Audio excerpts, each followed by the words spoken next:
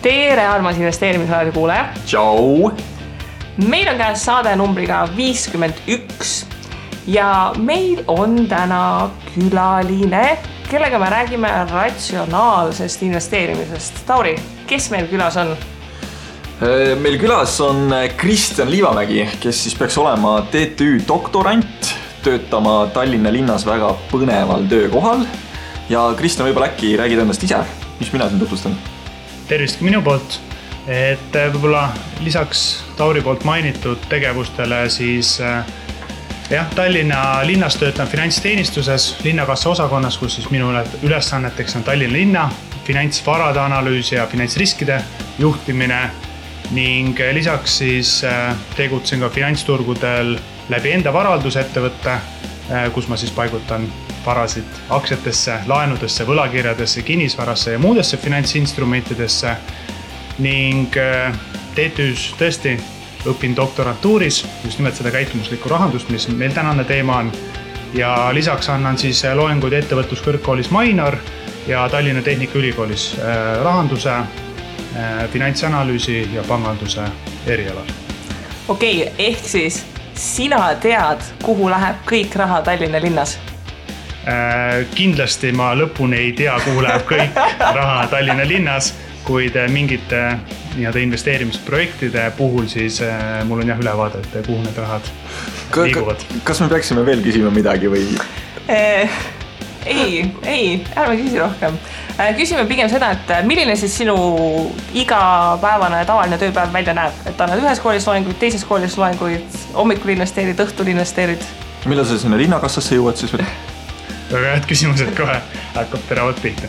Aga mul ongi võib-olla sellised nädalased tsüklid, aga selline klassikaline tööpäev ongi, et siis hommikul Tallinna linna, 5 umbes lõpetab seal ära, 3:06 hakkab TTÜs loeng, 3:06 siis kella 9 TTÜs, nii et annan loengud ja siis 9:10 koju ja siis söök ja magama ja uuesti. Võib-olla selline totter küsimus, aga miks sa viitsid? Põhjus on tegelikult väga lihtne, et kuna see teema mulle väga palju pakub siis huvi ja see on sisuliselt minu kirg ja hobi, siis ainult seetõttu ma viitsin seda teha. Ütlen ausalt, kui see mul huvi ei pakuks, ma hea meelega enamus asju annaks ära. Okay. Ülikõva selles mõttes, et rahandust teevad tegelikult peaksid vist väga paljudele huvi pakkuma, aga väga vähesed viitsivad nagu teaduslikul tasemel sinna süveneda, et meil on selles mõttes väga hea külaline, kes teadust lausa teeb vist, et teil on tegelikult suurem meeskond ju. Jah, täpselt, et teadust me teeme ka, et lisaks sellele praktilisele poolele, et me ise investeerime turgudele, me siis analüüsime ka teaduspõhiselt investorite käitumist ja meil ongi siis uurimisrühm, et lisaks minule on seal siis Tõin Talpsepp, kes on meie juhendaja ja Tarvo Vaarmets, kes töötab siis Swedbankis analüütikuna palgatöölisena. Ja hobikorras me käimegi siis teadust tegemas nädalavahetustel õhtuti TTÜs. Jah, et enda lõbuks Ma mõtlesin, hobid on selline nagu kalapüük ja võib-olla oma lõbuks korvpalli viskamine, aga teadus ka hobikorras teha saab, see on midagi natukene uut. Ja mina mäletan, me vist kohtusime Kristjaniga esimest korda mingil pubiõhtul, mis me tegime, kus Kristjan oli mingid eriti imelised trikid Bondorasse investeerimise kohta välja mõelnud, et kes kunagi mäletab, siis Bondoras oli selline süsteem, et investorid pidid alampakkumist tegema, kes pakkus kõige madalamat intressi, sai laenu sisse, aga seal oli üks selline et teatud laenugruppidel isegi kui toimus alampakkumine, läks see laen välja kindla protsendiga ja siis Kristjan tutvustas meile seda imelist ideed, et sul oli võimalik 1% pakkudes saada sisse kõikidesse laenudesse, mis läksid lõpuks mingi 29%-ga vist välja, et on kasu ka, kui hobi korras asju niimoodi uurida. Selles mõttes läheb väga kokku tänase teemaga efektiivne või siis ratsionaalne investor, et meile väga meeldib, et sa juba toona mõtlesid selle peale, et on sul mõni uus selline nipp täna välja pakkuda meile? Ütleme nii, et Pandora laenuturg oli siis minu hinnangul ebaefektiivne ja tegelikult on ka täna, ehk siis mida see tähendab maakeeli öeldes, et Pandora scoring mudel minu hinnangul ei hinnasta laenuvõtjaid vastavalt nende riskile korrektselt ja tänu sellele on võimalik turul arbitraaži teenida. Kui suur see riski erinevus siis on, et palju ta nagu teoreetiliselt peaks olema ja palju nagu praktiliselt on, kas need vahed on väga suured? Seda on väga raske öelda kogu turu kohta, sest see süsteem kogu aeg muutub, et vahepeal siis, kuidas oli võimalik seda nii-öelda arbitraaži teha, oli sisuliselt see vana hea koolis õpitud ökonomeetria statistika, et tõmbad need laenuandmed siis sisse, mina tõmbasin Stata nii-öelda programmi, analüüsisin neid regressioonimudeliga, tuvastasin olulised muutujad ja vastavalt sellele ehitasin üles siis investeerimisstrateegia, et tänaseks 3,5 aastat ma olen ka Pandoras investeerinud, minu siis nii-öelda see XIRR või tootlus, mida nad kuvavad, on siis turu omast 9% punkti kõrgem. Sa siin rääkisid regressioonist ja asjadest, et ma juba kujutan ette, et pooled kuulejad kadusid lihtsalt tagant ära, et mina ei oskaks ka mingisugust regressioonanalüüsi teha, et on see raske?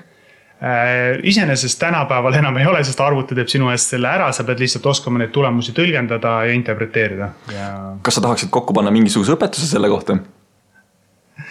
See on väga hea küsimus, et iseenesest selle peale mõelnud ei ole, et siiamaani ma olen oma tarbeks seda kasutanud, aga No vaata, paned õpetuse üles ja müüd seda 5 eurot tükk näiteks. No vaat siis on see oht, et kõik inimesed, kes kasutavad antud tööriistu vanasti, siis tuleb kahjunõue Kristjanile, et kasutasin sinu mudelit ja tegin mingit umbluud ja nüüd asi ei toimi. No eks sinna saab alati disclaimeri juurde panna, et okei, siin on tööriist, aga see, kuidas sa kasutad, see on sinu risk. Et kui Toyota teeb auto, siis Toyota ei ole selles süüdi, kui autojuht võssa keerama autoga ennast. Ja, aga kusjuures ma isegi ei mõelnud sellele, ma tegin just eelmine nädalavahetus mingi statistikat kodutööd, kus ma regressioonanalüüsi tegin, et tegelikult ma olen, Excelis on nagu tänapäeval kõik funktsioonid olemas, et sa ei pea isegi nagu ise ühtegi arvu ära arvutama, et no näed, mul on uus projekt, milleks mul jätkuvalt nagu aega ei ole. Kõrvalmärkusena, et tegelikult Excelis on võimalik ka regressioonanalüüsi teha, et selleks ei ole vaja nagu statistikaprogramm, et see Excel teeb selle asja ära.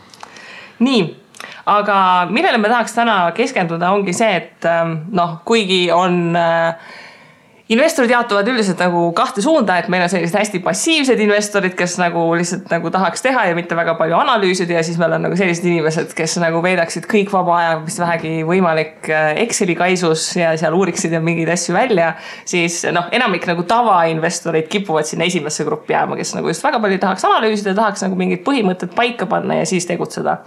Ja seetõttu mõtlesimegi täna, et räägiks siis sellest ratsionaalsest investeerimisest selle koha pealt, et mis on just need vead või need kõige suuremad probleemid, millega investorid kipuvad hakkama saama. Ja seda sa uurid, nagu ma aru sain ka igapäevaselt, et kuidas sellist asja üldse uuritakse? Jah, hea küsimus, et tegelikult väga laias laastus või suures pildis võib jaotada siis selle käitumusliku rahanduse või selle uurimisvaldkonna kahes osas. Üks on see nii-öelda makrolevel ehk siis turgude ebaefektiivsus üldiselt, et ala näide siis, et miks IPO või siis esmasel avalikul pakkumisel olnud aktsiate hind, miks seal on anomaaliad võrreldes turuga sees, see on siis nii-öelda see turu üldine tase ja teine on siis nii-öelda see mikrotase ehk siis erainvestor individuaalselt ehk miks nii-öelda üksik indiviid on ebaratsionaalne, miks ta teeb oma otsuseid ja mis mõjutavad tema otsuseid, mis on nii-öelda kas edukad või vähem edukamad. Kas üldplaanis on turg vähem ratsionaalne või üksik indiviid vähem ratsionaalne? No üldiselt ikkagi on nii-öelda üksik indiviidid või väikeinvestorid kõige ebaratsionaalsemad siis ja käitumise osas just. Mis nad siis teevad või miks see ebaratsionaalsus välja paistab ja kuidas see välja paistab? Kõige lihtsam on võib-olla tuua siis paralleele eluga, et kui me igapäevaselt käime poes, teeme ostuotsuseid, siis me alati oleme emotsioonidest tingitud, tahame või mitte. Et selleks ongi nii-öelda see turundus, mis me üritab meile müüa kraami, mida me tegelikult ei vaja. Ja täpselt sama asi siis on see sama põhjus või ütleme niimoodi, et samad emotsioonid, mis meid igapäeva elus saadavad, tulevad meiega kaasa ka siis finantsturgudele. Ja ei ole niisugust olukorda, et me nii-öelda eraelus oleme emotsioonidest nagu viha, rõõm nii-öelda mõjutatud, aga finantsturgudel investeerides lükkame välja, oleme robotid ja nüüd teeme ainult ratsionaalsed otsused. Et seda ei ole, et need inimlik käitumine tuleb meiega finantsturgudele kaasa ja see siis hakkabki mõjutama meie nii-öelda käitumist, ebaratsionaalsust. Aga eksisteerib siis selline asi nagu efektiivse turuteooria, mille puhul siis, nagu ma olen aru saanud, et on 2 sellist põhiteesi, et esiteks, et investoril ei tohiks olla võimalik teenida turutootlusest kõrgemat tootlust, sellepärast, et turul olevad näiteks aktsiahinnad peaksid koheselt reageerima uuele informatsioonile, ehk siis kõik peaks olema arvesse võetud. Kuidas siis meil näiteks sellised Warren Buffetti tüüpi imeinimesed olemas on, et kuidas siis nemad saavad? Väga hea küsimus, et tõesti Fama poolt välja töötud efektiivse turu teooria, nii nagu sa mainisid, et tegelikult ükski investor pikas perspektiivis ei tohiks teenida kõrgemat tootlust kui turg, võtmata seejuures kõrgemat riski. Nii-öelda akadeemilises ringkonnas rääkides, et kuidas siis nii-öelda see Warren Buffetti fenomen on, et sinna siis nii-öelda need klassikalised akadeemikud toovad põhjuseks selle, et kuna läbi ettevõtete või ettevõtetesse, kuhu Warren Buffett investeerib, on ka teatud määral finantsvõimendus sees, siis paratamatult tänu sellele finantsvõimendusele Warren Buffett võtab kõrgemat riski ja ta peabki saama kõrgemat tootlust. Ja lisaks ütleme niimoodi, et kuna see kapital, mida ta haldab, on niivõrd suur, siis ta on teatud eelised. Et näiteks finantskriisi ajal, kui ta paigutas finantsinstitutsioonidesse sinna raha, tal tekkisid nii-öelda eelisõigused teatud dividendile, et need võivad hakata seda rolli mängima. Aga praktikud siis väidavad, et tegemist ongi nii-öelda fenomenaalse investeerimiskuruga, kes suudabki turutrende paremini nii-öelda ajastada või nii-öelda paremini hoomata ja tänu sellele siis teenibki kõrgemat tootlust väga pikal perioodil siis. No olgem ausad, Warren Buffett on selles mõttes ka müstiline vend, et kuuldavasti temal näiteks kontoris laua peal arvutit ei olegi ja loeb vähemalt 500 lehekülge päevas, ehk siis ta tegelikult haridustase on ka ju või selline silmavaade on märksa laiem kui võib-olla tavalisel investoril nagu minul, kes siis vahest ikka Facebooki ka räägiksid. Kes ei ole kunagi käinud Berkshire Hathaway kodulehel, siis ma soovitan seda väga külastada. See on selline aastast 92 kirjutatud HTML, see on tõesti imeline selline Wayback Machine ja siis seal on kõige alumine rida seal kodulehel on kirjas, et oleme kursis, et mõned inimesed soovivad kommenteerida meie kodulehe kvaliteeti, võite kirjutada sellele e-mailile, aga kuna me teeme põhimõtteliselt tõsist tööd, siis ärge lootke, et keegi teie kaebustele vastab. No mina isiklikult samamoodi ei näe, et kuidas ilusam veebileht annaks nagu kõrgemat tootlust, et sellist teadustööd vist ei ole olemas või on? Ütlen ausalt, et peast niimoodi ei tea, et sellist nii-öelda teadusartiklit. See oleks tulmeline, kuidas nagu tootlus oleks kõrgem lihtsalt sellepärast, et ettevõttel on ilus veebileht. Ei, aga see on kindlasti mingi osa marketingist, eks, et inimene usaldab seda asja võib-olla rohkem. See on see, et miks kõik alati mingid binaarsed optsioonid ja muu jama on mingi üliilus veebs tehtud selleks, et sa vaataksid peale ja keegi on seal mis iganes Bahama nagu rannal, et mina tahan ka investeerida. Aga väga hea küsimus ongi võib-olla see, et miks inimesed lähevad liimile binaarsete optsioonidega? Ütleme jälle, et inimloomus, et tegelikult sa soovid saada kiirelt rikkaks, et rikkus siis on mingitel huvigruppidel võib-olla teisendatav kui võim ja nii edasi või finantsiline vabadus ja lihtsalt soovitakse seda saada oluliselt kiiremini kui oleks võimalik seda saavutada siis klassikalise investeerimisega näiteks indeksitesse või fondidesse. Aga küsime selle küsimuse ka ära, et see klassikaline investeerimine, kui kaua peab siis klassikaliselt investeerima, et rikkaks saada? See oleneb sinu kuludest, sinu säästmismäärast ja tootlus tegelikult võib võtta ju turu keskmise tootluse, et selles mõttes, et tootlus on võib-olla seal võrrandis isegi kõige rohkem paremini hinnatav. Aga oskad öelda, mis on näiteks turgude pikaajaline tootlus, ütleme mingi 100 aasta baasil, kas on mingisugust indeksit näitajad selle kohta? Jah, et klassikaliselt võetakse siis, et Standard & Poor'si väga pikaajaline tootlus ehk üle 100 aastane tootlus arvestades sisse ka reinvesteeritud dividende on siis 10-12% aastas. Mulle lihtsalt väga meeldib, kuidas Kristjan vastas sellele küsimusele täpselt nagu selline inimene, kellelt on seda miljon korda küsitud seda küsimust, et ma saan aru küll, aga kuhu ma siis ikkagi raha panen, et ma rikkaks saaksin.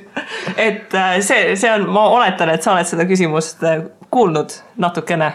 Jah, küsitakse päris palju seda, et sellele mul tegelikult on ka selline vastus, et ma ütlen, et mina investeerimissoovitusi ei jaga, mina annan ainult teadmised, informatsiooni ja vahendid ise nende otsuste tegemiseks. Ja miks ma seda ütlen, on väga lihtne emotsionaalne eraisiku käitumine jälle seal taga. Nimelt, kui ma annan mingi soovituse ja niimoodi läheb, siis inimene arvab, et ta ise oli niivõrd tark, tegi selle otsuse ja seega nii-öelda rõõmustab enda võitud üle. Kui nii ei lähe, siis ta on minu ukse taga ja süüdistab mind. Ja see on koolihariduses samamoodi, et kui õpilane saab hea hinde, siis on õpilane tubli olnud ja ise õppinud ja kui õpilane saab halva hinde, siis õpetaja on halvasti õpetanud. See on nagu selline no-win nagu stsenaarium nagu õpetajale. No Kristi, kui palju sul juhtub selliseid juhtumeid? Ma kujutan ette, et praegu on meil selline eksamiperiood ja kooli lõpetamised käsil, et kuidas sul on õpilased käivad ukse taga, et kuule õpetaja, sa oled kehvasti õpetanud? Ei, pigem kuna praegu on eksaminädal, siis mõni avastab, et oleks võinud tunnis käia, oleks äkki kasu olnud, kui eksamile jõuavad. Okei, aga räägime võib-olla investorite käitumisvigadest, et on olemas selline huvitav sõna nagu heuristik. Mis see tähendab? Miks selline huvitav sõna olemas on? Ütleme, et selline sõna välja võeldud, aga võib-olla maakeeli öeldud, mis see tähendab, sest ongi selline käitumuslik kõrvalekalle või siis ütleme nii-öelda rusikareegel võib seda ka siis tõlkida talupoja keelde. Ja millised need heuristikuid või siis käitumusliku kõrvalekaldeid esineb investoritel väga palju, aga võib-olla sellised enam levinumad on siis liigne enesekindlus, ütleme siis klassikaliselt siis ka dispositsiooni efekt. No võtame siit kohe näiteks esimese lahti, et on olemas nagu esindusviga, et oskad selitada, mis asi on esindusviga? Jah, esindusviga ka selline nii-öelda klassikaline käitumuslik kõrvalekalle siis, kus investorid teevad otsuseid selle pealt, mis on nende varasemad kogemused või teadmised enda nii-öelda läbi elatud informatsiooni põhjal. Aga miks see halb on? Inimene võiks ju enda vigadest õppida? Iseenesest tegelikult see ei olegi halb, sest see ongi meie inimloomus ja see teebki meist inimese. Miks on see finantsturgudel nii-öelda investoritele kätte maksab, ongi siis see, et investorid kipuvad tegema otsuseid mineviku annete pealt ala. Kui aktsia on väga palju tõusnud viimastel kvartalitel või aastatel, siis eeldatakse, et see aktsia tõuseb ka edasi. Võib-olla selline Apple'i näide. Ja unustatakse võib-olla see fundamentaalne analüüs ära ja vaadataksegi ja eeldatakse, et see aktsia on ka edukas nii-öelda tulevikus. Ja seetõttu siis see aktsia ütleme, natuke on ülehinnatud tänu sellele, et selle aktsia osas ollakse ülemäära optimistlikud. Ja kui tulevad nüüd sellised tavapärased või normaalsed tulemused ettevõtte poolt välja, siis aktsia tegelikult pigem langeb, sellepärast et investorid ülemäära optimistliku nii-öelda siis ootusi ei täideta. Kui nagu rahvusvahelisel turul Apple on sellest on väga hea näide, et kui nad ei ole, ma ei tea, mingid 17 miljonit iPhone'i müünud, siis kõik on nagu hullult pettunud, eks ju, et mis sest tegemist on jätkuvalt suurima market cap'iga ettevõttega. Siis kas meil Tallinna börsil on ka mõni hea näide sellisest ettevõttest, mis nagu kannatab selle all, et kui nagu tulevad okei tulemused, siis aktsia hind kukub? Jah, iseenesest on küll, et on mõlemad pidi, et seda teemat on ka siis uurinud De Bontent-Thaler, et ongi nii-öelda see klassikaline võitja-kaotaja efekt ja võib-olla kui paralleeli tuua, et mis ma siis enda investeerimises kogemusest võin öelda, et oli siis Olympicu IPO, kus IPO tehti väga sobival ajal siis majandustsüklit arvestades ja fundamentaalselt aktsiahind oli ütleme enam-vähem õiglaselt hinnastatud. See muidugi ei takistanud, et järgmise 3 kuuga Olympicu aktsiahind kahekordistus ehk tõusis 100%. Ja investorid olidki väga optimistlikud, et see kasv, mis seal oli varasemalt, see jätkub ja nüüd üks hetk, kui siis tuli kasv, avaldati majandustulemused, kus kasv oli olemas, aga mitte enam nii hea, siis tegelikult Olympicu aktsiahind kukkus ja päris palju. Et tänaseks siiamaani Olympic ei ole veel taastunud oma IPO tasemele. Tegelikult Tallinna börsil on päris mitu ettevõtet, kes ei ole taastunud oma IPO tasemele, et kui ma ei eksi, siis üks väga tugevalt peksa saanud on näiteks, kas väga tugevalt, aga Tallink, siis Arkovara tundub mulle, et on ka kuidagi väga maha löödud. Et kas seal võib sama lugu olla, et inimesed nagu läksid liiga hurraaga peale ja... Ütleme, et antud juhul võib isegi seda põhjendada selline nii-öelda klassikalise IPO-de nii-öelda overpricing ehk ülehindamise fenomeniga, mida on siis ka finantsturgudel täheldatud, kus siis IPO-sid tehaksegi või IPO-de aktiivsus on suurem just majandustsükli viimases faasis. Tallinna börsil väga hästi näha alates 2005. kuni 2007. aastani oli väga suur IPO-de nii-öelda noteerimine ja sellel ajal ongi investorid nii-öelda optimistlikumad, paremini meelestatud ja neile lihtsam seda ka fundamentaalselt kõrgemat hinda maha müüa. Ma tean, et mitu kuulajat juba mõtlevad kohe, et kas me küsime LHV kohta, ma ütlen ette, et me LHV-st räägime lõpus natukene pikemalt. Aga kuidas annaks siis nagu seda ära hoida, et kas on mingi peas mingi kontrolliküsimus, mida sa peaksid mõtlema selleks, et kontrollida, et sa ei lähe nagu mingi varem olemas olnud hurraa pealt ostma, vaid et tegelikult sinu optimism on ka õigustatud? Üks viis seda ära hoida või üks viis nii-öelda seda kontrollida on ikkagi, nagu öeldakse või nagu teiega varasemalt oled soovitanud, et investor paneb siis paika oma strateegia. Ehk siis, kui ta investeerib mingisse ettevõttesse, siis ta paneb paika strateegia, mis oli see fundamentaalne alus, miks ta sellesse ettevõttesse investeeris. Ideaalis oleks hea, kui ta teeks ka fundamentaalanalüüsi, mis nõuab selgelt nagu teadmisi, aga kui sul fundamentaalanalüüsiga on saadud ettevõtte õiglane väärtus, siis sisuliselt otsus on lihtne. Kui ta on üle fundamentaalse väärtuse, siis müüd, alla, siis ostad. Ja niimoodi käitudes tegelikult sa jätad kõrvale selle aktsiahinna emotsionaalse kõikumise ja käitud pigem nagu ratsionaalsetest fundamentaalsest aktsiahinnaga. Räägi nüüd sellistest vigadest nagu ankurdamine ja konservatiivsus. Mis sa selle kohta oskad rääkida meile? Ankurdamise osas võib-olla siis kõige klassikalisem või enam levinud fenomen ongi siis see, kus investorid ankurdavad ennast teatud hinna külge. Et väikeinvestorite puhul on ankurdatud üldjuhul selle soetushinna külge ja esineb sellist käitumist, kus siis, kui aktsiahind mingil põhjusel langeb, ütleme näiteks -15–20%, siis ollakse ankurdanud ennast selle soetushinna külge ja mõeldakse, tekib selline mõte, et kui ta nüüd nii-öelda sinna soetushinna juurde tagasi jõub, et siis ma hakkan müüma. Aga see on see koht, et oot, kui sa nüüd investeerisid sinna ettevõttesse, kas su investeerimist ees oligi nüüd see, et kui ta nüüd jõuab sama soetushinna juurde, et ma siis nüüd müün maha või? Et ta tegelikult ei olnud. Et siis ongi ankurdatakse ennast sinna soetushinna külge või mingite muude nii-öelda ankrute külge ja siis lähtutaksegi sellest, kuigi peaks tegema jälle ratsionaalsemaid. Mul on nagu logistikas tuua mõni süke huvitav näide hinna ankurdamise poolest, et näiteks ühe suuna peal oli veohind kogu aeg 1000 eurot on ju. Ja selle 1000 euroga osteti nagu kogu aeg vedusi. Aga see hakkasime nagu uurima, et mis tegelikult selle veohind turul on, et kogu aeg võeti nagu ühe koha pealt, eeldati, et see 1000 eurot ongi selle veohind. Aga väga kaval oli see tegelane, kes tegelikult selle esimese hinna see 1000 eurot tegi, sellepärast, et inimene ankurdas selle külge ei tulnud selle peale, et tegelikult selle veohind võiks olla 750 eurot. Ja nüüd oligi see olukord, kus inimene kogu aeg küsis, et ma pean 1000 saama. Keegi pakkus seal ala mingisugune 1020, siis oli võib-olla 980, siis ta oli nagu sellega rahul, et ta sai nagu 1000 pealt 980 peale, aga tegelikult potentsiaal oli märksa suurem alla tulla, aga inimene ei osanud seda nagu ära kasutada, et seda ankurdamist tegelikult kasutatakse ka ju näiteks kaubanduses päris palju, et kui sa autot ostad või mingit muud toodet, et sulle kuvatakse mingi asi ette, siis pannakse kollase sildiga, et me teeme sulle need soodukat, et osta kindlasti edasi, et kas see samasugune nagu käitumislik mudel tegelikult meie tavatarbimisest liigub ka üle, tahad öelda sinna finantsmaailma, eks ju? Jah, täpselt, et need näited, mis sa tõid, on väga head ja siin võib-olla siuke väga lihtne näide ka elust enesest ongi see, et kui me oleme näiteks puhkusreisil Türgis või Egiptuses, kus siis nii-öelda kohalik tuleb meile plätusid müüma, tema sisuliselt, kui ta teeb esimese pakkumine, määrabki selle ankru. Ta teab võib-olla, et selle plätu oma hind on 3 eurot ja kui tema oleks sulle nõus seda ka 5 müüma, aga ta paneb sulle esmase ankru 10 eurot. Ja sa hakkad kauplema ja kui sa kaupled sellega pärast lõpuks 6 euro peale, sina oled rahul, sest sa omast arvust võitsid 40%, aga tegelikult tema hõõrub käsi, et ma sain jälle kallimalt müüdud, kui ma oleks nõus olnud müüma. Et see esmane nii-öelda ankur seabki selle või esmane hind seabki selle ankru, mille üle hakkab siis nii-öelda see diskussioon.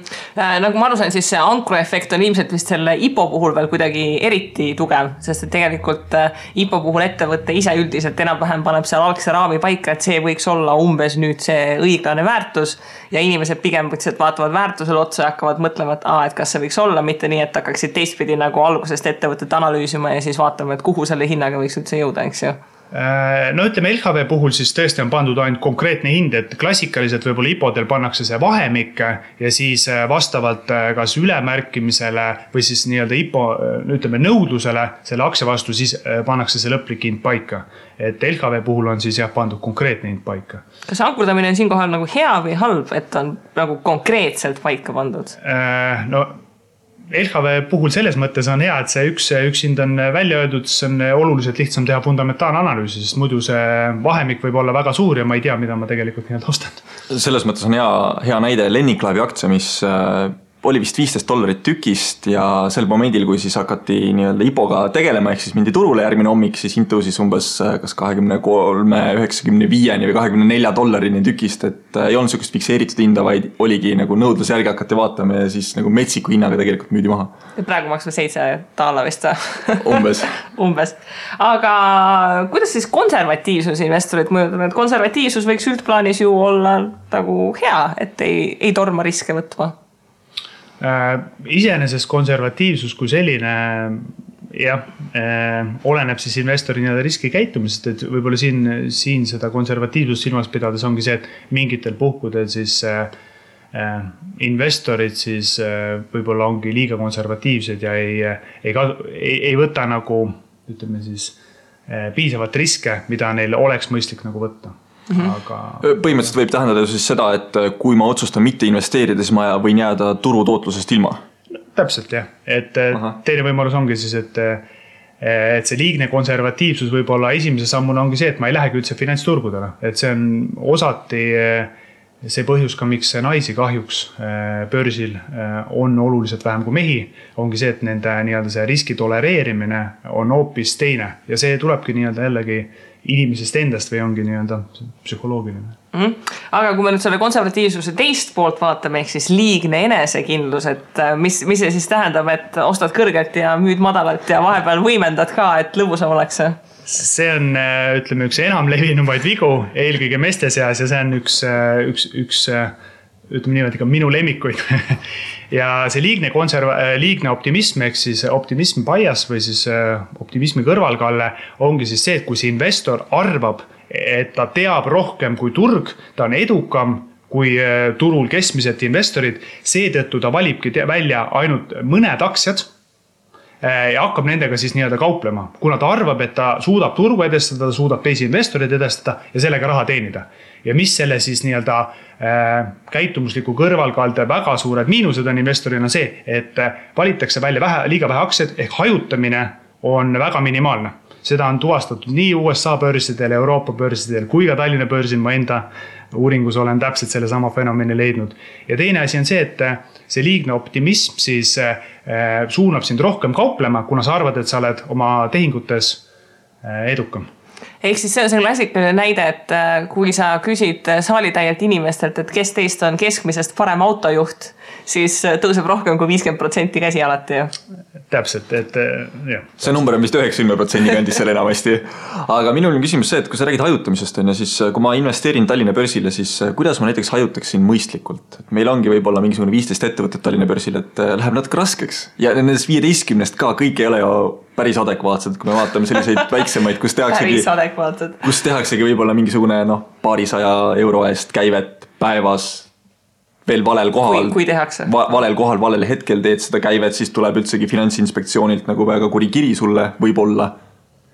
Mis siis saab? Jah, et esimese asjana võiks öelda, et kui ainult Tallinna börsil hakata hajutama, et siis tegelikult mingit hajutatavust sul väga ei ole, sest lisaks geograafilistele riskidele ja nii-öelda sellele turu ebalikviidsusele, siis Tallinna börsil sisult nii akadeemilise kirjanduse järgi ei ole võimalik normaalselt hajutada, sest sul peaks vähemalt 20-30 või rohkem aktsiat portfellis olema. Läti ja Leedu juurde? Ikkagi, ütleme niimoodi, see regiooni riski sa väga sellega ei ajuta, see on selline klassikaline home bias, kus siis investeeritakse nii-öelda kodukoha lähedale, sellega võetakse see nii-öelda siis arvestatav risk ja jäädakse võib-olla ilma siis turu keskmisest tootlusest, mis tuleb näiteks Aasiast või USAst.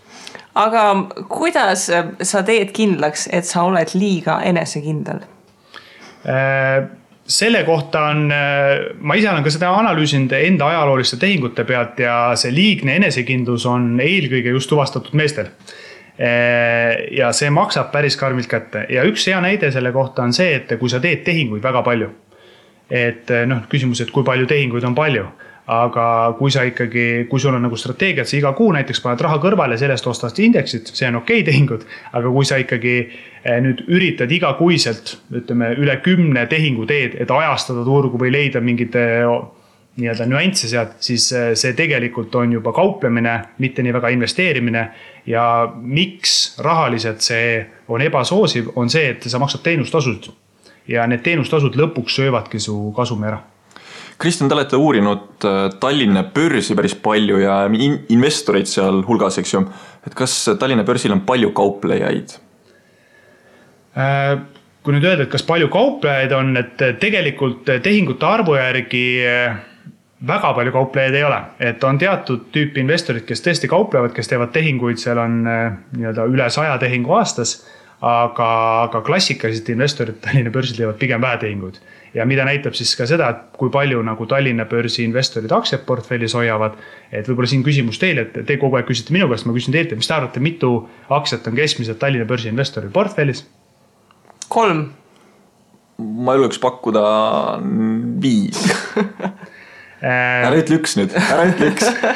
See number algab 1-ga, aga see koma koht on siis järgmine on 9. Ehk keskmiselt on Tallinna börsi investoril perioodil siis 2004 kuni 2012, ehk siis terve majandustsükkel, mida meie uurisime, 1,9 aktsiat portfellis. Ma olin lähemal. Jah, aga päris kõva hajutatus, eks ju. 2 aktsiat on natuke tegelikult vist liiga vähe. Ei, samast oli Äripäevast oli just see kohalike investorite top. Seal oli, kui sa vaatad mingi esimesed 10 kohta, kellel on 100% kaubamajas ja kellel on 100% Tallinna vees. Mõni võtab selle topi ette ja vaatab, et no näed, ma nüüd hakkan ka laduma. No jah, aga kui sa järgmine aasta vaatad, mis siis on? Kus need tegelased on, kes ennem olid nagu eespool? Müüd Tallinna vee maha ja ostad kaubamaja asemele ja siis teed nagu 3 kuu käib põhimõtteliselt ära. Okei, aga näiteks selline käitumisviga nagu teadmatuse vältimine. Jah, teadmatuse vältimine jällegi väga huvitav käitumuslik kõrvalekalle, kus siis investorid eelistavad olukordi, mis on neile tuntud ja mida nad teavad ja üritavad vältida olukordi, mis on neile teadmatud. Ja siin see efekt finantsmõttes, mis siin on tuvastatud, ongi see nii-öelda see dispositsiooni efekt, kus siis need võitvaid aktsiad müüakse siis kiiremini maha ja kaotajad positsioone hoitakse nii-öelda pikalt oma portfellis. Kas seal võib olla see, et ma ei taha kaotada, sellepärast ma hoian enda portfellis, et nagu sa ennem ütlesid, et kui hind uuesti tagasi taastub selle nii-öelda algse ostu või soetushinna koha peale, et siis ma saan maha müüa ja vähe, et ma ei ole kaotanud nagu piltlikult öeldes midagi? Jah, siin see põhjus taga ongi või põhjus tulebki inimloomusest ja nimelt meie aju ülesehitus on selline, et see nii-öelda valu impulss, mis meile ajusse saadetakse kaotuse korral on 2,5 korda suurem või tekitab 2,5 korda rohkem siis nii-öelda seda valu kui see rõõmuimpulss, mis tähendabki see, et meie aju üritabki kaotusi vältida. Ja see ongi selline klassikaline, et kui ma aktsia tõuseb 10%, siis ma müün ta maha, ma sain 10% tootlust, väga hea. Nii, aga kui aktsia on 10% langenud, siis aju tegelikult takistab meil seda müüki tegemast, sest sina pead võtma vastu otsuse, et realiseerida see kahjum. Ja aju ülesehitus on selline, et ta tahab seda kahjumit vältida. Nii kaua, kuni ta sul seal veel on realiseerimata, ei ole ta sul kahjum. Ja see on selline klassikaline mõte, kus siis tegelikult kahjumitel lastakse joosta. Ma oletan, et Tallinna börsil on see läbivalt päris suur probleem, et hoitakse seda realiseerimata kahjumit lootes, et kunagi ükskord äkki midagi. Täpselt, et selle kohta tegelikult me nii Tõnni kui Tarvoga oleme siis ka ühte teadusartiklit kirjutamas ja see dispositsiooni efekt Tallinna börsil on läbiv probleem, aga mitte ainult Tallinna börsil, vaid ka USAs ja Euroopas. Ja seal on väga selged karakteristikud, mis tüüpi investorid seda dispositsiooni efekti kõige rohkem siis nii-öelda kogevad. Nii. Ja seal on väga selgelt on tuvastatud, et mida kõrgemalt haritud sa oled, siis seda väiksem on sul see dispositsiooni efekt. Aga väga huvitav fenomen, mille me leidsime, on see, et näiteks majandusinimestel ja finantsinimestel esineb see dispositsiooni efekti väga tugevalt. Ja meie siis nii-öelda see põhjendus seal taga või argumentatsioon ongi siis see, et nad on jällegi liigselt enesekindlad, nad arvavad, et nad on targemad kui enamus investorid, suudavad turgu edestada ja seeläbi siis esinebki see dispositsiooni efekt. Et see on see koht, et kingsepal endal kingi ei ole, et siis kui majandusinimene raha börsile paneb, et siis ununeb kõik, mis seal kuskil teoreetilistes loengutes on selgeks õpitud. See on väga hea paralleel, ütleme niimoodi. Okei, aga emotsioonid ja tunnetuslikud vead? Emotsioonid ja tunnetuslikud vead, et tegelikult need enamus nendest käitumusliku ja rahanduse nii-öelda siis heuristikutest ongi nii-öelda tunnetuslikud ja võib-olla see põhisõrum, mis sealt nendest heuristikutest välja tuleb, ongi siis see, et me oleme inimesed, me käitume emotsioonide ja tunnete ajendil ja need emotsioonid ja tunded tulevad meiega kaasa ka siis, kui me teeme börsi otsuseid. et kuidas neid nii-öelda siis vältida või kuidas üritada neid enda kasuks tööle panna, ongi siis see, et kui sa teadvustad, et need asjad on olemas, vaatad peeglisse, tunnistad seda endale ja siis panedki investeerimisstrateegia just paika. Aga kuhu sina paigutaksid ahnuse? Kas ta võiks mõne käitumisvea alla minna siin, mis on kirjeldatud või on ta kui on ta täiesti uus selline, siis minule tundub nagu, et kõik börsil nagu luhtaminekud on just ahnuse taga, et võetakse mingi positsioon, nagu sa ütled, et aju tunnetab valu märksa rohkem kui rõõmu, siis on ka see ahnus, et okei, et ma ei lase ennast nagu alla poole, sellepärast, et ma ikkagi tahan, et ta taastuks, et mulle tundub, et kuidagi ahnus on väga palju mängus seal. No ahnus on ka selles mõttes tunnetuslik viga, et akadeemiliselt selgitatakse siis seda natuke teiste terminitega. Üllata? Iseenesest läheb ta selline jällegi klassikaliselt selle liigse optimismi arvele, siis kus nii-öelda võib-olla meesinvestorid tahavad siis, ahnus on nii suur, et nad tahavad rohkem raha teenida, seeläbi nad on nõus ka siis mõnes mõttes rohkem riski võtma ja on kindlamad ka oma teadmistes ja oskustes ja seeläbi ongi siis nii-öelda optimistlikumad, mis tegelikult maksab neile börsile karmilt kätt. Aga kuidas üldse on, et kas investorid üldse tahavad oma vigu tunnistada või mina olen aeg-ajalt öelnud täiesti otse välja, et ma mingeid asju teen täiesti ala, et ma ostan mingid taksid, nad lihtsalt meeldivad mulle, et see on nagu sügavalt emotsionaalne ostus, ma ütlen, ma ei ole isegi majandusest aru, et lahti teinud ja siis mõni inimene aeg-ajalt on nagu mingi, et kuidas sa saad nagu sellist asja avalikult öelda, ma olen mingid nagu why not, et selles suhtes, et tuleb ju ausalt nagu endale üles tunnistada, et mulle tundub, et kuidagi investorid ei tahaks nagu väga nagu vigu tunnistada, et see raha kaotus on kuidagi ikka natukene nagu piinlik. Jah, väga hea tähelepanek, et tegelikult investorid ei taha oma vigu tunnistada ja investorid ei taha tunnistada, et ka nemad siis nii-öelda ebaratsionaalsed on. Ja ma ütlengi, minu jaoks hea investori tunnusmärk on see, kes suudab ausalt rääkida ka oma nii-öelda vigadest, ütleb, et ma olen nendest õppinud, mis ma olen nendest õppinud ja võib-olla siis anda nii-öelda ka teiste lõpetusi sellest valdkonnast. Rääkides numbritest ja rääkides vigadest, siis mulle väga meeldib, et täna nii-öelda see New Age blogijate kogukond on vähemalt sinna teed läinud, kus kõik avaldavad oma numbreid väga avalikult, et kui seal mingisugune viga välja tuleb, siis see number on tegelikult ju suhteliselt avalikult näha kõikidele. Loomulikult kommentaatorid on üldiselt anonüümsed ja sa ei tea, kes seal taga on, aga selles mõttes on ju hea samm, et kui inimesed avaldavad, mida nad tegelikult teevad ja sellest nagu õpivad või mis sinu arvamus selle kohta on? Ja, kindlasti see on väga positiivne, et esiteks see loob selle fooni, et kõik ei ole ainult nii-öelda edulood, et võib ka nii-öelda kehvemini minna, küll aga see protsess, et kuidas õppida nendest halbadest tehingutest, mis järeldusi teha, see ongi see nii-öelda kriitiline ja see säästab sul võimalikult palju kooliraha börsil. Okei, aga kui te tegite seda analüüsi Tallinna börsil ja uurisite investoreid, uurisite aktsiaid, uurisite kõiki neid tehinguid, siis kuidas teile tundus, kas enam kaotasid, ütleme siis protsentuaalselt need investorid, kes olid väikesed või need, kes olid pigem võtsid suuremaid tehinguid ja suuremaid riske? Ütleme, risk ja tulu käib alati käsikäes, et seetõttu siis meie oma analüüsis selle nii-öelda riski elimineerisime, ehk siis meie vaatasime ka riski korrigeeritud tulu, et need oleks võrreldavad.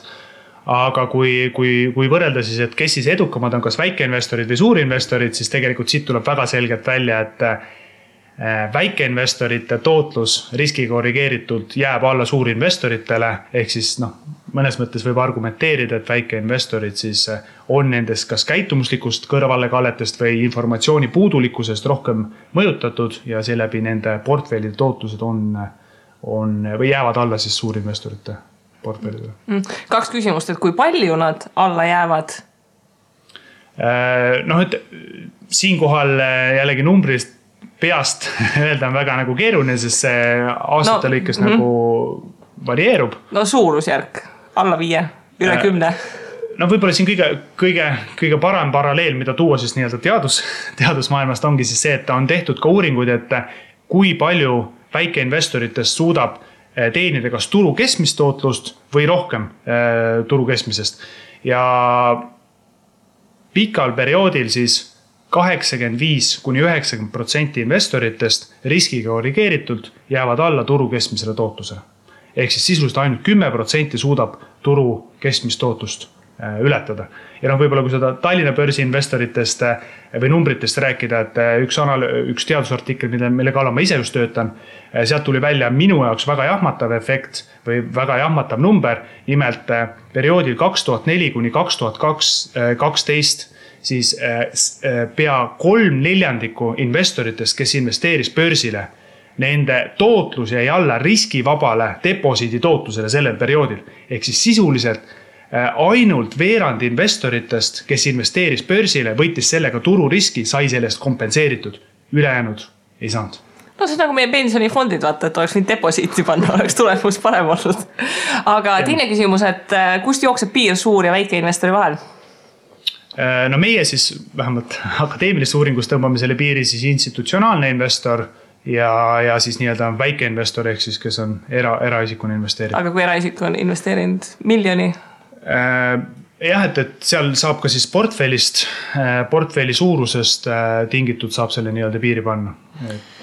Jah, võib-olla küsikski, et Nordeconi sisenes selline härrasmees nagu Sven Lennart Alpstal, kes on siis Luksusjaht AS-i omanik, et kuidas teda nagu siis klassifitseerida, et kas ta küll luksusjahi alt vist ostis seda, et kas ta on siis institutsionaalne või on ta jaeinvestor? Ütleme nii, et kui ta oleks eraisikuna seda ostnud, siis ta oleks läinud meil klassikaliselt jaeinvestori alla, aga kuna tegi seda ettevõtte alt, siis ütleme niimoodi, et ettevõtte kontot kahjuks meil seal uurimuses ei kajastu või õigemini neid meil ei ole võimalik analüüsida selliselt, et haridusandmed ja kõik muud andmed nendega ära seostada. Ühesõnaga, kui mina lähen oma firmaga börsile, ostan ühe aktsia Tallinkit, siis ma olen ka institutsionaalne investor. Institutsionaalne investor sa automaatselt ei ole, kui sa, institutsionaalsed investorid meil siis klassifitseeruvad näiteks Swedbank ja need nii-öelda, kes teevad siis, kelle põhitöö ongi siis see, et jah. Okei, aga et nüüd, kui me teame, et väike investorid on nadi lugu, siis mida annaks teha üldse nagu ka oma, et tuleks luua oma investeerimisstrateegia, aga et mis on strateegias peaks siis kindlasti olema selleks, et need tunded ei saaks nagu lainena pea kohal kokku lüüa? Kõige lihtsam viis seda teha tõesti ongi panna paika strateegia ja peamine põhjus, miks investorid raha ikka kaotavad, on see, et nad võtavad oluliselt suuremat riski, näiteks siis läbi selle, et nad hajutavad liiga vähe, ehk nii nagu ma ise olen teinud, et minu aktsiaportfellis suurem osa moodustavad indeksid, kus on piisav geograafiline hajutatus, aktsiate põhiselt piisav hajutatavus ja sellega ma saan siis nii-öelda sisuliselt turu keskmist tootlust. Mul väike nii-öelda see mängimise portfell on, et ikkagi jääks see mängurõõm ka, sest see on osadel ka põhjus, miks siis üldse börsil investeeritakse, et küll aga see ei tohiks olla domineeriv osases. Aga kindlasti on mõned alustavad investorid, kes meid kuulavad, et kuna mingid ämbrid tuleb ikka ise läbi kolistada, et sellest ei pääse, et kuidas siis selle alustamisega on, et kumb on siis olulisem, kas see, et hakkad lihtsalt väikse summaga pihta või see, et hangid kuskilt kogemust või õpid mediteerima ja sisemist tsenni leidma või mis on õige jalaga alustamiseks oluline börsil? Isegi kui alustada väikeste summadega, siis jällegi võib öelda see sama teadustöö, mida ka meie teeme, siis me oleme tuvastanud, et kogemus on väga oluline aspekt ja faktor, mis ju edasist tootlust hakkab ka määrama. Ehk siis, mida rohkem sa teed reaalse rahaga tehingut börsil, seda rohkem sa õpid ka nendest vigadest ja nii-öelda seda börsi tunnetust ja läbi selle su tootlust ajas paraneb.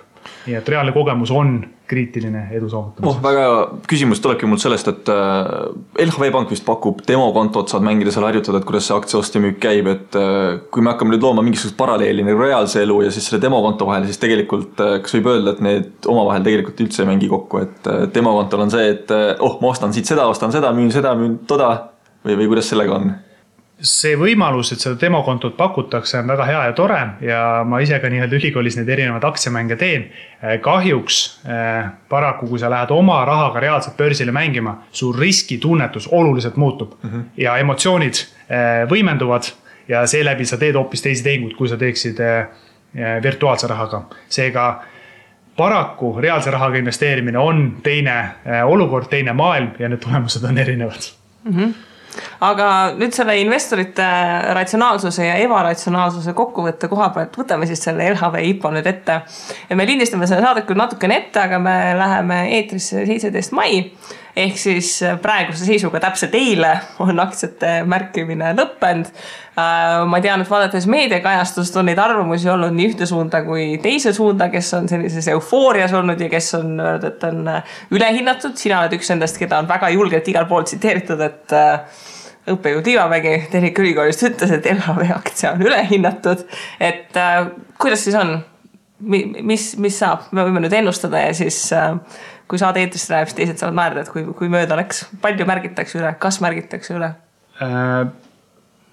Jah, selle kohta ma analüüsi tegin ja kui küsid, kas märgitakse üle, et minu hinnang on, et lühiajaliselt aktsiahind tõuseb ja üks peamise põhjus ongi see ülemärkimine ehk tänu sellele kõrgele ülemärkimisele ehk suurele huvile ka lühiajaliselt see tootlus edestab tõenäoliselt turutootlus, nii nagu klassikaliste tipode puhul on läinud, küll aga pikas perspektiivis, antud juhul siis 3-5 aastat, minu hinnangul turg korrigeerib selle vea ja aktsiahind nii-öelda taastub või läheneb siis oma fundamentaalselt õiglasele väärtusele, mis minu hinnangul hetkel IPO tasemel on ülehinnatud. Ehk siis, kas Tallinna või siis Riia või siis Vilniuse börsil on ka mõni pangandusettevõte, kes on nagu oma hinnatasemelt soodsam ja atraktiivsam kui LHV?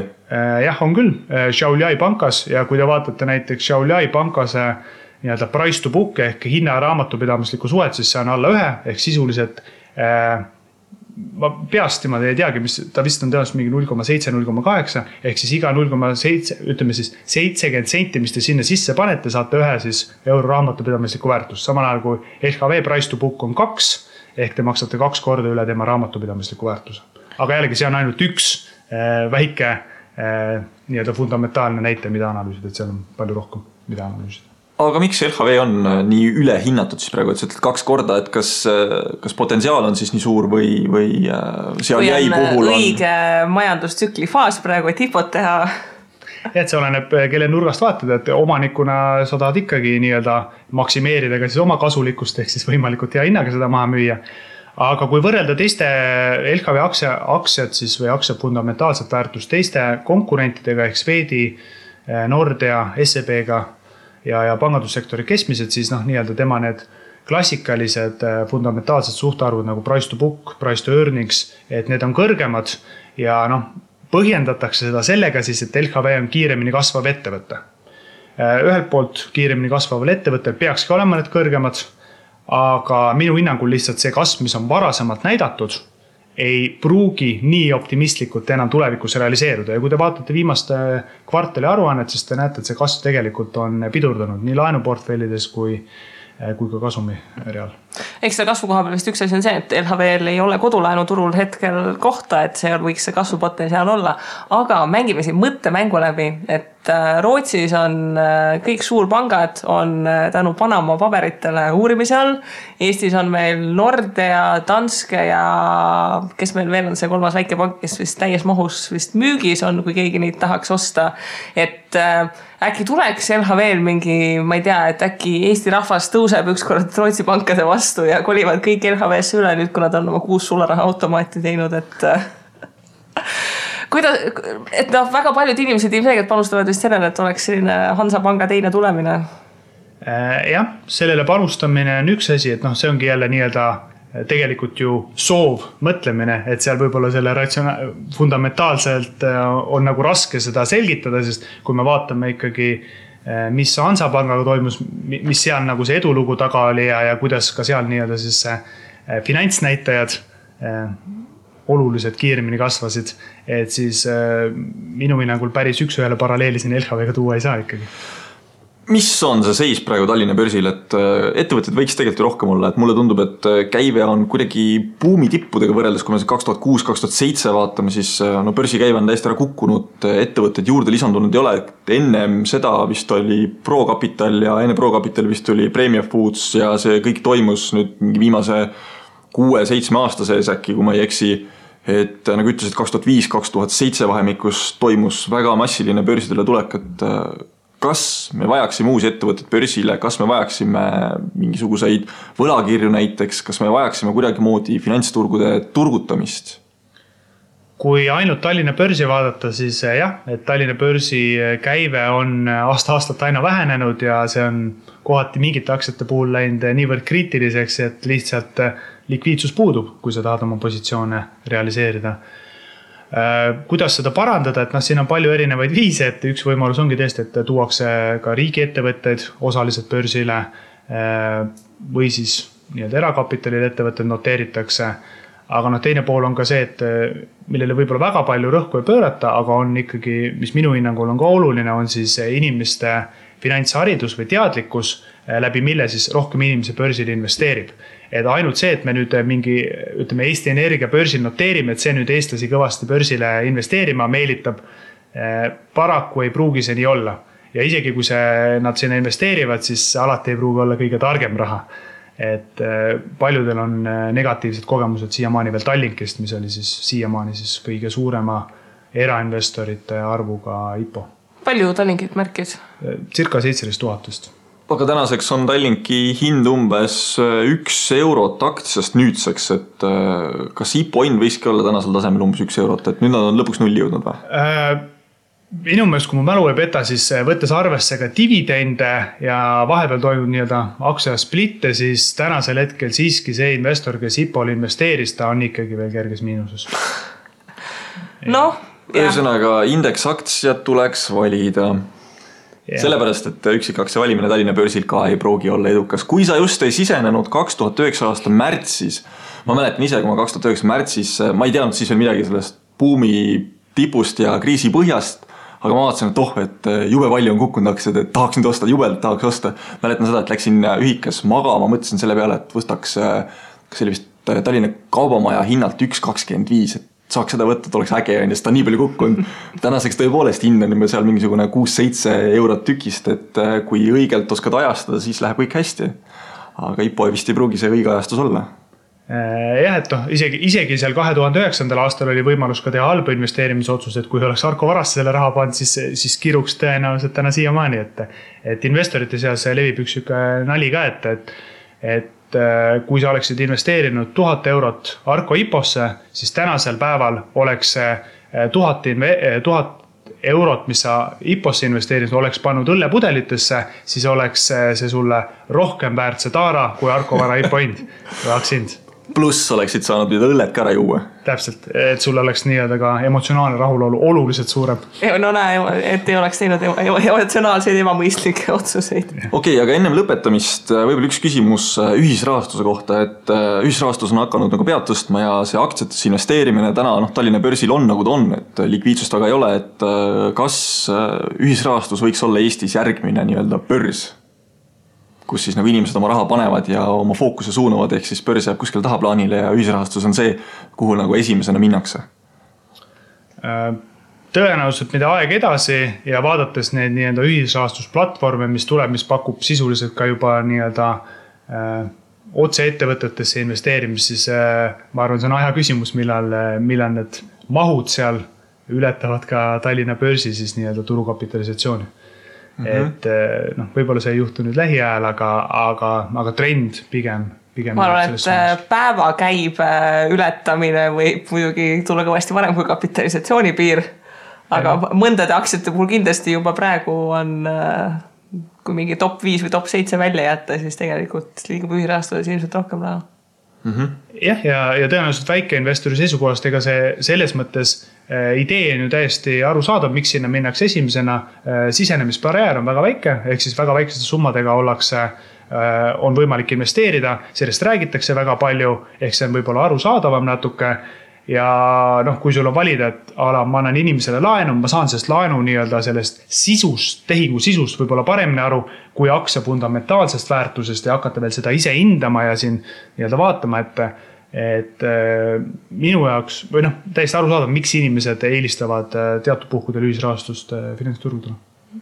Aga kokkuvõtteks veel selline küsimus, et viimase, ütleme, 2 aasta jooksul on selline investor kogukonnas selline päris palju elavust ja selliseid Facebooki gruppe ja klubisid ja investeerimisraadioid ja muid selliseid toredaid ettevõtmisi tekkinud, et kas on ka lootust või on ka tunda, et nagu see eestlaste finantsteadlikkus hakkab kuskile suunda liikuma või on ikka veel väga must maa? Kindlasti kuhugi suuna hakkab liikuma, sest see baas, kus me oleme tulnud, on ikka väga madal, ehk siit selle teadlikkuse tõstmine sisuliselt juba selles erinevate investeerimisraadiote kuulamisega see teadlikkus kasvab oluliselt. Sest koolides, vähemalt sellel ajal, kui mina koolis käisin, ei räägitud majandusest või nii-öelda eraisiku finantskäitumisest mitte midagi. Ja päris paljudel inimestel on analoogne taust, seega juba iga informatsioon, mis sa sinna juurde saad, olgu see ülikoolis või siis investeerimisraadiot kuulates, on juba samm edasi. Selge, Kristjan. Tänan, et võtsid aja ja tulid saatesse rääkima meile käitumuslikust investeerimisest. Loodame, et sina oled ka nüüd meie kuulajate hulgas peale seda saadet. Teised kuulajad... Seega me peaks tavaliselt me soovime külalistele midagi head, me soovime sulle ka midagi head, aga me peaks soovima seekord vist külalistele siis kuulajatele ratsionaalseid investeerimisotsuseid. Aga enne veel, kui me lõpetame, alati on mingi aga enne veel. Enne veel on see, et Kristjan, räägi, kuidas sinuga saaks ühendust? Kui keegi tahaks võtta, et Kristjan, räägi mulle, kuidas see asi käib täpselt, kui ma tahan selle asja kohta midagi rohkem lugeda, et kus ma saan sinuga ühendust, mis on see meiliadress, Twitter, Facebook. Mina tean, et Kristjan, kui teda tagida finantsvabaduse grupis, siis ta ilmub. Jah, see on üks võimalus. Või teine võimalus on, et võib tegelikult lihtsalt mu personaalsele e-maili aadressile, ehk siis kristjan.liivamagi@gmail.com kirjutada ja ma üritan siis oma teadmistele baseerudes nii hästi vastata, kui ma oskan. See on vägev. Jah. Head kuulajad, järgmise saateni. Jah, järgmise saateni. Tšau! Tšau! Tšau!